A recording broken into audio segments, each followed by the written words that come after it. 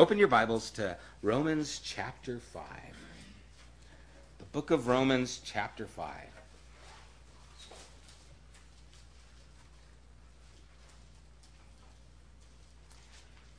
We're starting to transition now in the book of Romans. The first few chapters, Paul is dealing with man's condition. The third chapter kind of culminates that.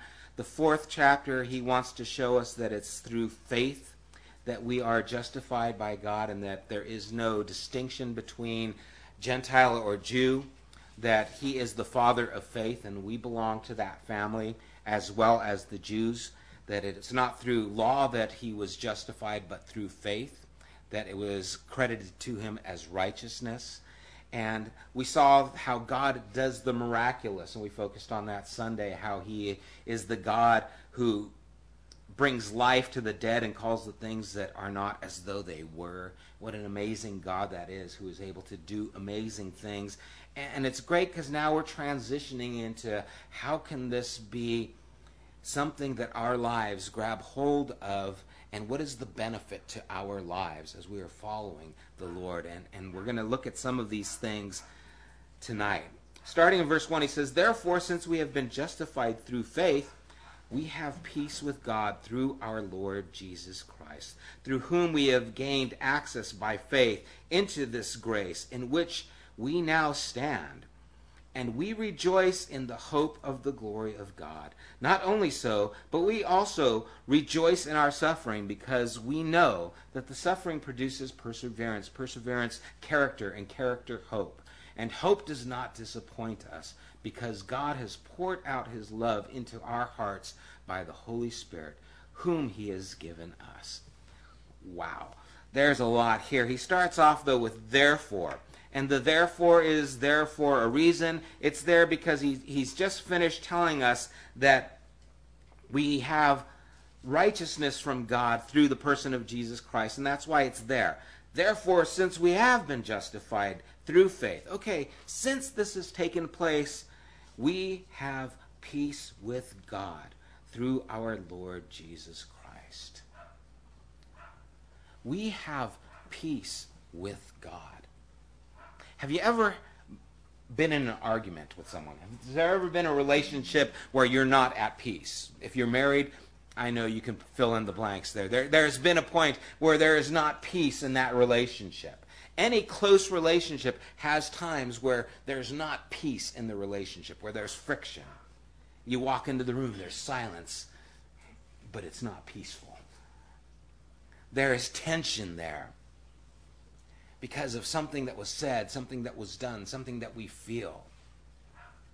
A lot of people have this tension when it comes to God. Okay, how do I come before God? I haven't lived the life I should have lived. I haven't done the things that I should have done. I've failed. I don't meet the standard that I should. I know I'm not doing what I can. I haven't read enough this week. I haven't prayed enough this year. I haven't acted the way I should act. And we feel as if there's some tension there. And Paul's saying, no. Because we've been justified through faith, we have, that's present tense, peace with God. That it doesn't matter how much you read, it doesn't matter how much you pray, it doesn't matter how well you're doing, you have peace with God. That you can come before him.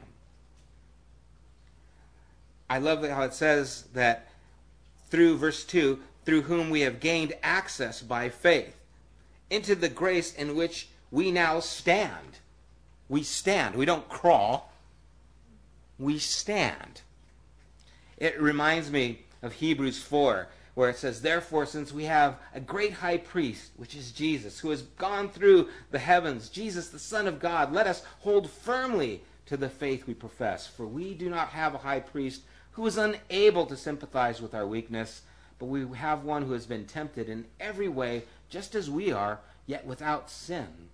Let us then approach the throne of grace with confidence, so that we may receive mercy and find grace to help us in our time of need." Jesus has paid the way. We are justified by faith in him. What he's done, our high priest has gone before us. He has made the way. He has taken the price, the penalty. We talked about propitiation, that atoning sacrifice.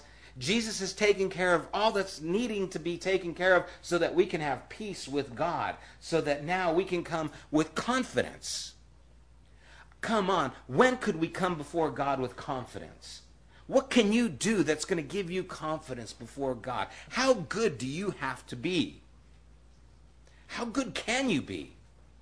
It don't matter. You ain't that good. It's just not going to happen where you can have confidence and go before God and say, hey, I'm here to get that mercy that I need right now. You just don't have it. I don't have what it takes to come before the presence of God. But Jesus does. Jesus did. Now you can. You have peace with God. Not based on what you've done, based on what he's done.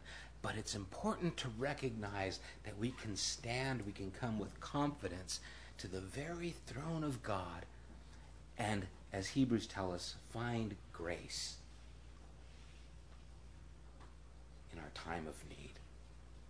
How many of you need grace? We all do. And the picture here is then, if you're not receiving what you need, it's because you're not recognizing that you're at peace with God. See, if Karina and I are having an argument, first of all, it's her fault. Just kidding.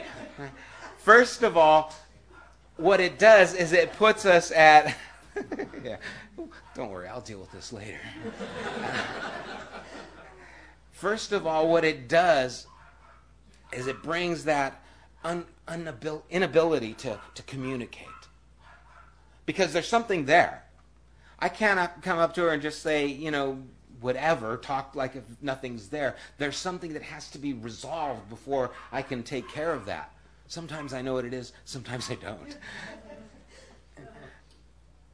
Sometimes it's easy to distinguish and to talk about it. Maybe there's something that's needing to be said, but when there's peace there, I have no problem going up to her.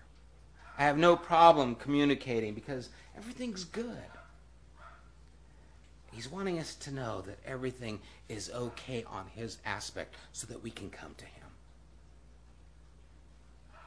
And I don't feel that way all the time, and I bet you don't either.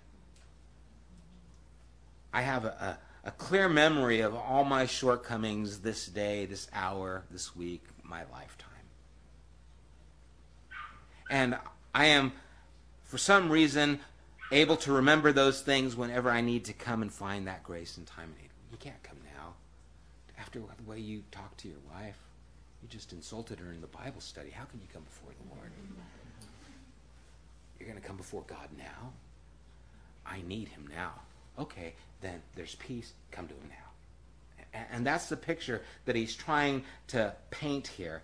And I love, as I was going through some commentaries, some of the titles that were given to this section. One of them was The New Prospect, Well-Grounded Hope, Glorious Benefits of Being Right with God, Having Peace with God. Those were all the captions of, and I thought, wow, that's pretty cool. All those titles giving us this assurance, this recognition that we have this new standing with God. Because of what Jesus has done, we can stand before him. We can rejoice, and it says, in the hope of the glory. We rejoice in the hope of the glory. Now, the idea is that we've been justified. We've talked about justification. It's more than forgiveness. It's setting us just as if. It's making things right, as if there was no debt at all. This past week, dealing with the bank, our home loan was under Washington Mutual. They've changed now to Chase. And we've been getting all kinds of mail saying, this account's going to do this account's going to do this. And I've got stacks of letters telling me all the things that are going to be happening. And should I read them? Yes. Do I? No. I'll read them. I don't think that's real important. I think that's just okay.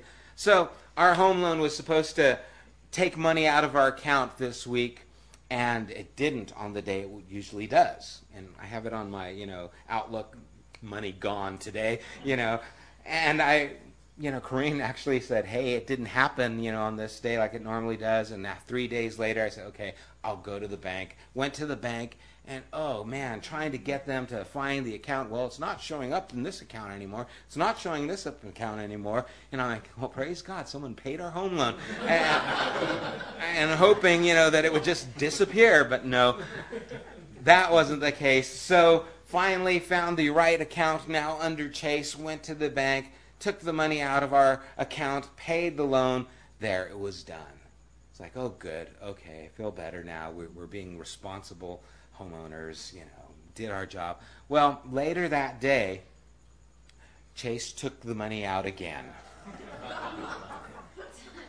Yeah, no one paid our home loan. Chase said, no, we'll take it out on this day. So our home loan paid twice.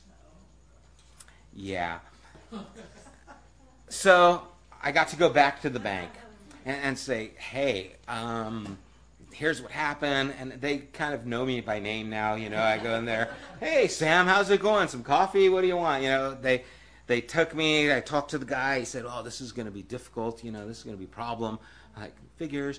Well, what can we do? And he went out behind this door. There's something in the other room that makes it able to come back and tell you what happens.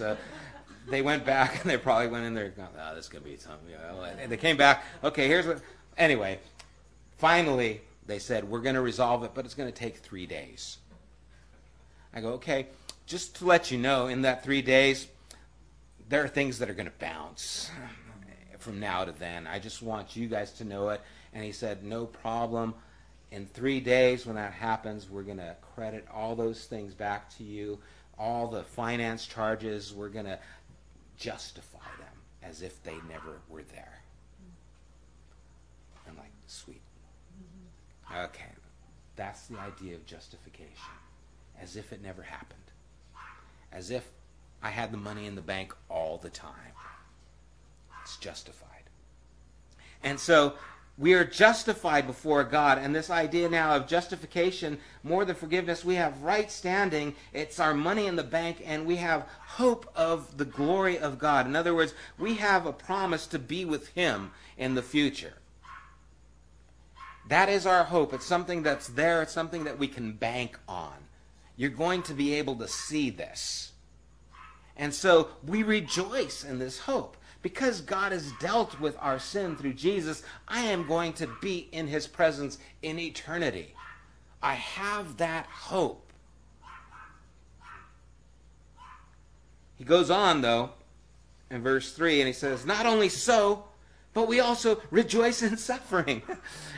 Okay, bummer. It's like you were doing so good, rejoicing in the hope of the glory, but now why do we have to rejoice in suffering? Why does that have to be a part of this picture? Why couldn't you just left it alone? You were fine when you had rejoicing in glory, but now I have to rejoice in suffering. Because we know that suffering produces perseverance, perseverance character, and character hope. We come back to hope. Hope is in God. Hope in the things that God has established for us. It is in suffering that the deepest things in our life take place. It is through times of suffering that we get to the core of who we really are. It is through times of suffering that we develop character. It's been said that difficult times don't make character, they show the character that is there. And so many times that's true. And what Paul is trying to get us to see here, and not only does Paul do this, but we see it also in James and in Hebrews, but Paul is trying to say, there's something more that you need to be looking at. And the suffering that you're going through here is shaping you for that more that is to come. That's why in chapter 8, verse 18, he says, I consider that our present suffering is not worthy to compare with the glory that will be revealed in us. Remember, we're rejoicing in the glory of God. We're looking for that day. And then he says later on, the suffering, you can't compare it to the glory that's going to be revealed. I sure can when I'm going through it. Can't you? It's like, don't be telling me about the glory to be revealed. Right now, I'm in some suffering here. And it seems to be what I focus on. And I get so captured by the present moment that I lose vision for the hope that is beyond. And I don't realize that God is doing something in me now that is necessary, and that there is something better for me later on, that I have this hope coming. Have you ever really wanted to be somewhere? Going on a trip, vacation, you can't wait till, Friday or when that day comes when you're going to finally leave work and go. Years ago, we went to Wales. It was my second trip, and my son Daniel was going to go with us. He was probably 14 years old at the time. And he was so excited. The first time he'd ever been on a plane. He's going to Europe. He's going with his buddies, going to Wales on this mission team with Dad. I threw that in. Hopefully he's thinking that, my dad's going to be there. He was excited. He had his stuff packed. He was, got his passport. All those things were just excited about him. Now, if you know Daniel, when Daniel goes to sleep, give it up. There ain't no waking him up. Serious. We would throw water on him to get him up because you talk to him, Daniel, hey, get up. Back asleep. No, Daniel, come on, shake him. Yeah, what? You need to wake up. And he sit there, stare at you for a second, and then boom, back in. I mean, he just would not snap out of it.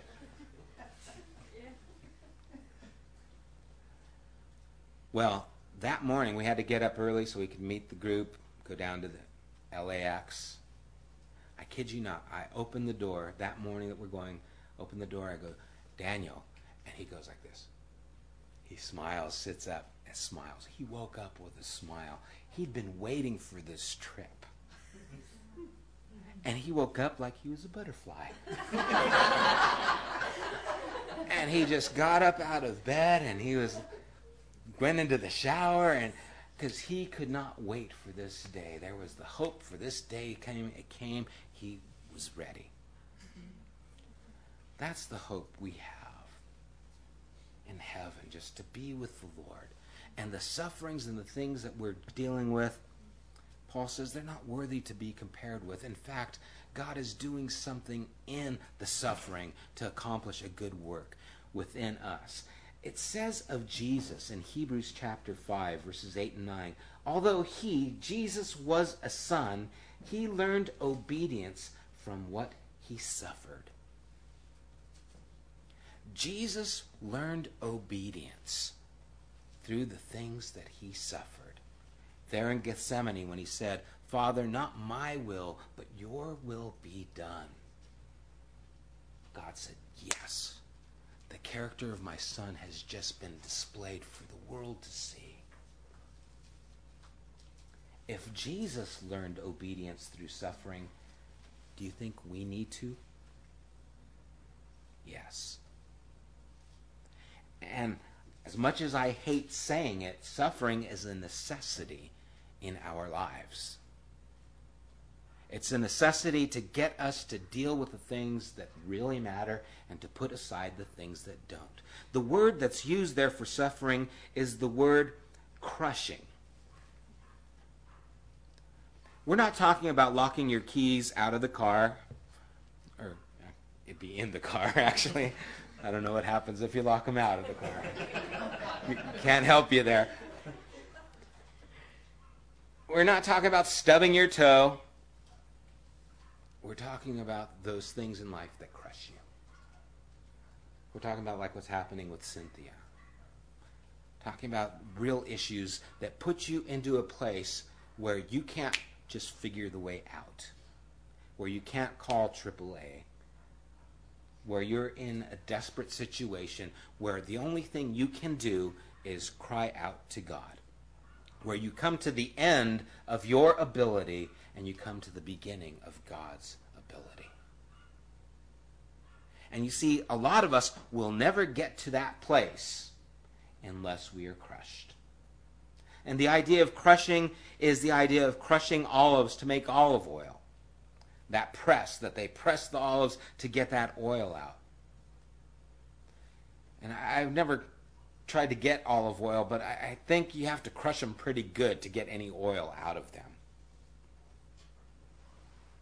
It's necessary with our own lives. When I was in China, when we smuggled Bibles in there, we got to meet with a man named Panda. I've shared this story before. This was a guy who spent 10 years in prison as a pastor. It was a code name that they gave him. He had to change his name so they wouldn't find his family and persecute his family as well. And 10 years in prison for being a pastor, for being a Christian.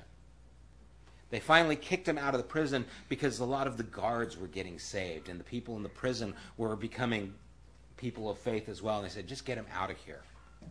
After 10 years, we got to meet with him, and we talked with him. And as we were talking with him, I was wanting to find out, what was it like to be in prison? Was it, give me the dirt. How bad was it? Were there rats crawling around? I was just, morbid like that. I was just wanting to know, how horrific was it?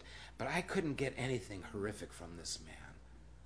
All I heard was about the joy that he had in seeing these people come to faith, about how God used him in this situation. And I'm thinking, oh my gosh. This guy, you cannot bring him down. And it was in that time of prison that the Lord used him, and all I could see was how God was at work in his life. And as we were there in the restaurant, they didn't serve us any food. And I was like, man, I was hungry. Come on, you guys, bring us some food. And they would just walk past us. And it wasn't until later on that I found out it was because we were with him. That they knew who he was as well, and they were not going to serve him because they didn't want to be identified with this man. And here I was complaining because I wasn't getting my food, and all this guy was talking about was the joy of the Lord. This man was put in a position where he was broken, he was crushed, but all that came out of him was more of Jesus. Would you be willing to be crushed if Jesus would come out of you? That takes serious thought. Well, how bad of a crushing, God? What are you talking about? Are you talking about serious crushing or just slightly crushing? No, I'm talking about being crushed. Well, I don't know. If we see the suffering as the problem, then we don't see the big picture because our focus is on the temporary instead of the eternal. Paul seems to think there's not even a way to equate the two. And that's why James tells us in James chapter 1, consider it pure joy, my brothers, whenever you face trials of many kinds. Don't you hate these verses? Consider it pure joy. It's like, what planet are you on? No, I'm seated in heavenly places. Where are you? My thoughts are on the things above, not on the things of earth. Where are you? And it's convicting. Count it pure joy when you face different trials. Why? Because you know that the testing of your faith develops perseverance. It's going to help you get through. It's going to develop character. It's going to develop patience within you. Perseverance must finish its work so that you may be mature, complete, and not lacking anything. Isn't that what we want? Don't we want to be mature in our faith? Don't we want to not lack? Well, we're going to have to go through crushing. We're going to have to go through suffering. So recognize that, because it's not about the suffering, it's about what God is doing in you in spite of the suffering. I remember a friend of mine said, Sam, you're such a patient guy. Our kids were young at that time. He goes, you're so patient with kids. It's like, you know what? That's because I gave up a long time ago. If I wasn't patient, everyone would be dead. I had to be patient because what are my choices here? I had 4 kids running around. It produced patience. I had to. It brought me to a place where I said, oh, milk on the floor? That doesn't matter. Oh, the carpet's burnt? It's worse than the milk on the floor, but it doesn't matter. Palm tree went up in flames. Wow.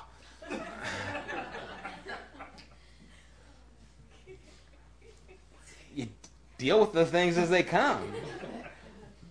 All true stories, by the way. Okay, let's move on. It produces something good. It produces perseverance. Perseverance produces character, hope. And hope does not disappoint. I love that. You guys, it does not disappoint. It will not fail you. It does not let you down. King James, it says, will not make ashamed. One commentary, it says, it is not illusory. In other words, it's not an illusion. I love that. This is a hope that is sure. It won't disappoint you. You won't be let down. God's not going to forget. And we need to remember that. It does not disappoint us because God has poured out his love into our hearts by the Holy Spirit, whom he has given.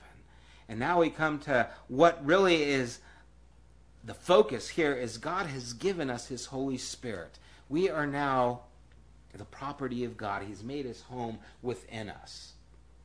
And all these things are happening so that God can produce more of this within our lives so that we could recognize him within our lives. He has given us his Holy Spirit.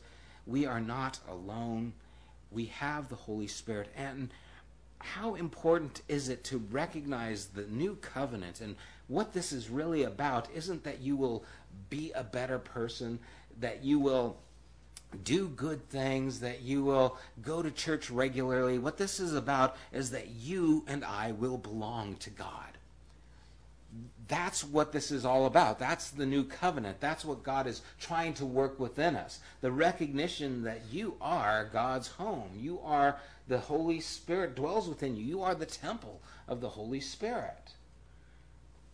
Do you recognize that? No? Well, let's crush some stuff and get the things out of the way that need to and help you to realize that so that you can realize that. Verse 6.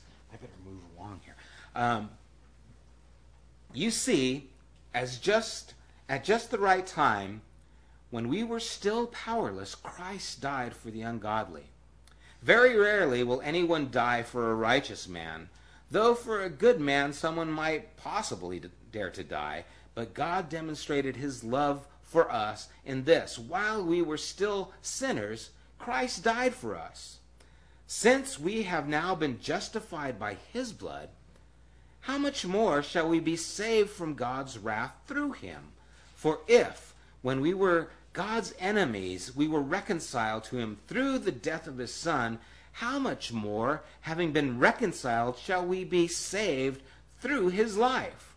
Not only is this so, but we also rejoice in God through our Lord Jesus Christ, through whom we have now received reconciliation. Now, first he starts off in talking about a person's not going to die for someone who's good, or, if someone's somewhat good, he's not going to... What he's doing here is showing the comparison and contrast, how man thinks of things, how a man would be willing to... Well, man's not really going to die for someone who's in this state, but God did. God died for us when we were separated from him. When we were sinners, when we were enemies, God was willing to give himself for us. It shows the extent of God's love. 1 John 3:16, it says, "This is how we know what love is. Jesus Christ laid down his life for us. We ought to lay down our lives for our brothers." While we were yet sinners, when you were in the worst place you could be, God reached out for you. Do you understand that? Okay then. Now that you have been justified by his blood, now that you have been brought into the family, do you think he loves you less? No. He's going to continue that work in you. If He showed you mercy when you were his enemy. How much more is he going to, as he's reconciled you, let's take it here, verse 10. For if when we were God's enemies, we were reconciled to him through the death of his son, how much more, having been reconciled, shall he be saved through his life? Shall we be saved through his life? In other words, if God reached out for you when you were his enemy, how much more is he going to work in your life now? But for some reason, we forget. We think, he can't love me now. Look where I'm at. Look what I've done. No, he loved you when you were an enemy. If he's brought you into his family, you think he's going to love you less? When our kids were younger and they were hanging out with their friends, every now and then they'd have a friend who, we weren't so crazy about. This kid down the street was trouble. Well, I had to deal with my son. I don't have to deal with the neighbor down the street. I could say, you need to go now. My son, I couldn't do that. He's my son. He's 10 years old or whatever. It's like, I can't just throw him out of the street. Why? He's my son. I'm committed to him. I'm invested in him. The neighbor kid, no, I don't have to invest in him. I mean, I care for him, but if he's going to cause detriment to my kids, sorry. My son, it's a different story. I'm invested in him. God is invested in us. We've been brought into his family. In fact, when we were the neighbor kid down the street that was the troublemaker, God said, I care for you. I'm going to adopt you into my family, bring you into my family. So now you're here. Do you think when you were that troublemaker and you were causing all the problems, if I cared about you then to bring you in your family, you think I'm going to kick you out now? No. I brought you in here so I could do that work. And reconciliation is a beautiful word. It's bringing us back together. We've been brought together through Jesus Christ. And so, because of him, we have this life now in him. We rejoice in God through our Lord Jesus Christ, through whom we have now received reconciliation. Verse 12, he goes on, he says, therefore, just as sin entered the world through one man, and death through sin, and in this way death came to all men because all sinned. For before the law was given, sin was in the world. But sin is not taken into account when there is no law. Nevertheless, death reigned from the time of Adam to the time of Moses, even over those who did not sin, by breaking a command, as did Adam, who was a pattern of the one to come. And so now he's talking about what we call the Adamic nature. It's a fallen nature of man. And he's talking about that sin entered the world through one man. It was through Adam. We inherit it. It's our DNA makeup. It's our bent. And it's not hard to see. All of you who are parents know that you do not have to train your kids to lie. You don't have to train them to be selfish. You don't have to train them to sin. They just do it naturally. They can do it so well, too. It's something that they are bent on.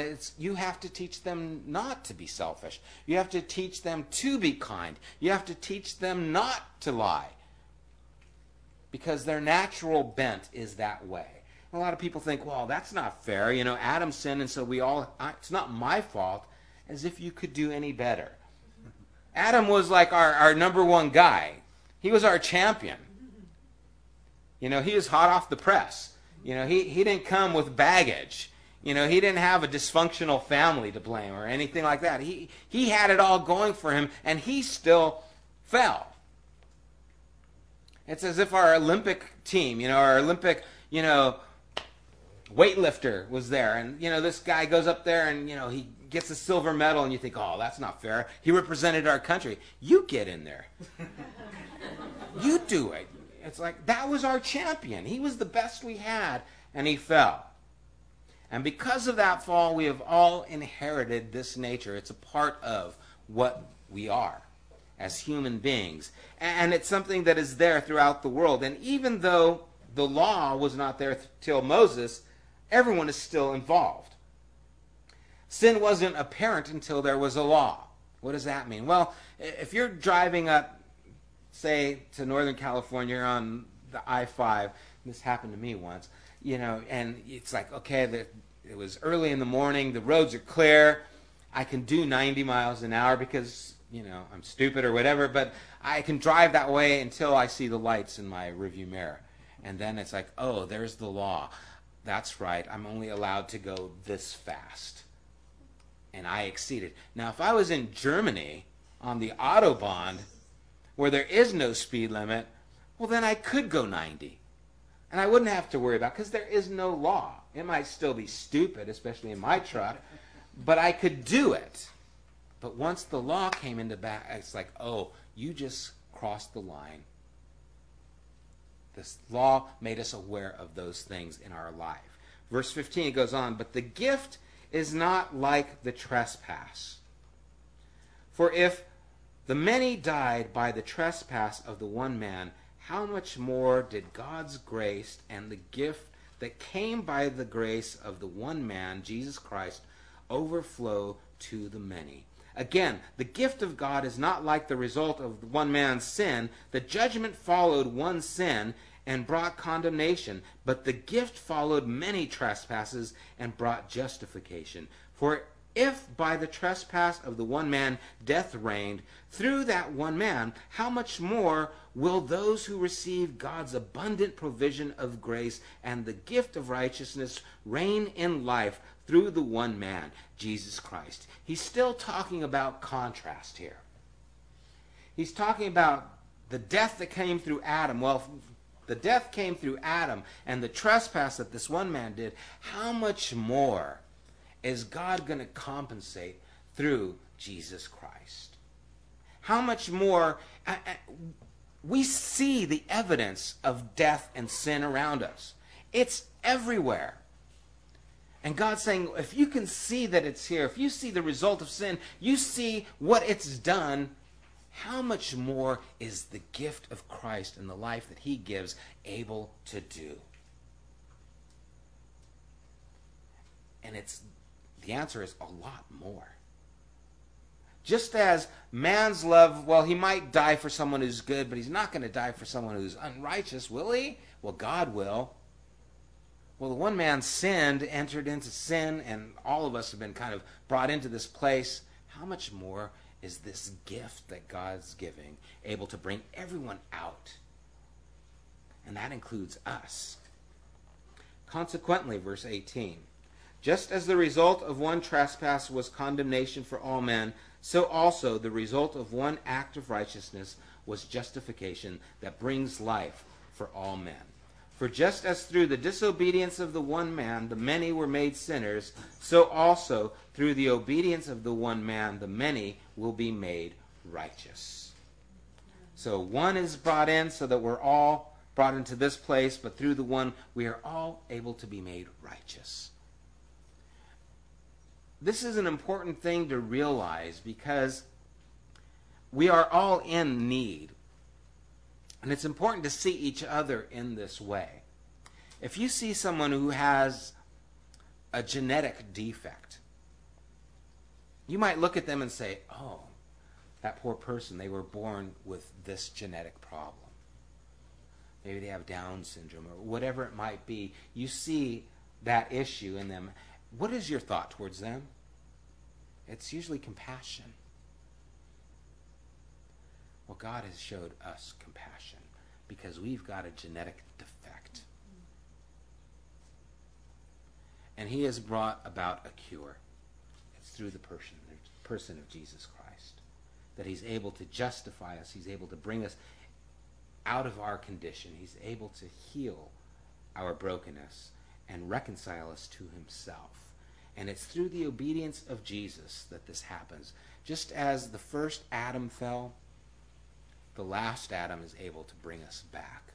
You know, it's amazing how one situation can affect everyone.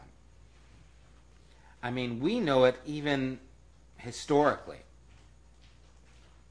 The atom bomb, it changed the world. Killed 90,000+ in a moment of time, leveled every building in 4 miles from the epicenter. I think killed up to 300,000 people. That's a lot of people through the course of time, and it changed the world as we knew it. The power struggle and how things were there. Well, there was another atom bomb at the beginning when Adam fell that affected all the world, that affected us, that changed who we are in our relationship with God. But there was the person of Jesus who brought us back. And just like one man caused the fall, one man brought the reconciliation. Now, it's important to recognize that the reconciliation takes place by trusting, by putting faith in, by having this relationship with. And it's so important that we remember the relational part of our aspect with God. That it's something that we have to be a part of. It's something that we involve ourselves in. God has done his part. We now need to do our part and be a part of that relationship. We have to have faith in him. We have to trust in his work. We have to yield ourselves to what he desires and not just what we want.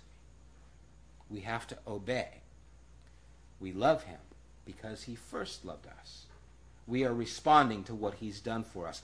He is taking care of the problem with the first Adam by the last Adam, Jesus. Now what are we going to do? We're going to put ourselves in a place where we have faith in him because of what he's done. We want to trust in him so that we too can enjoy the fruit and be made righteous. Verse 20, it says, the law was added so that the trespass might increase. But where sin increased, grace increased all the more. I love that. The law was there so you could see what was wrong, but where you saw the sin that was there, grace was over it. No matter how bad the situation is, God's grace is able to cover it.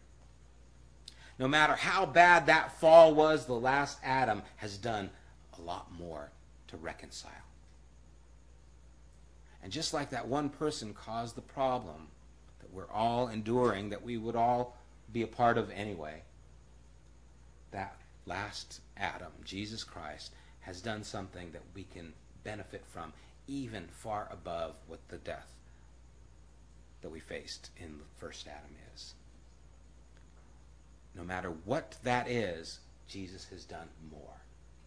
There's the contrast. Oh, this was bad. This is so much better. Oh, look how bad this is. This is way better. It's able to compensate that, no problem. And that's the idea that he's trying to bring out here. It's increased all the more. Verse 21, so that just as sin reigned in death, so also grace might reign through righteousness to bring eternal life through Jesus Christ our Lord. So just as sin reigned in death, that's what Adam brought into us, so grace, trusting in Jesus, might reign through righteousness, making us right with God, bringing eternal life through Jesus Christ our Lord. One brought death, the other brings life, and it brings eternal life. We need to recognize our condition and recognize the solution in Jesus Christ and put our faith. It is by grace that this curse gets lifted. It is by faith in Jesus Christ, the grace that God gives, that this curse of the first Adam is lifted off of us so that we can have eternal life with him. Any questions on these things that we talked about? About first Adam, last Adam, how grace, any thoughts on that or things that you have questions on?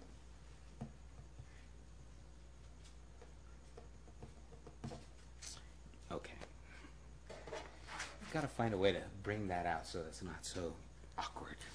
But anyway, if you do have questions, please, you can talk to me afterwards about it. I hope we understand here what God has done through Jesus Christ, again, giving us peace with God. What a beautiful thing that we'd recognize that our lives are now the temple of the Holy Spirit, and all that happens in our lives, God is producing something good in and through them, even though we don't see it all the time.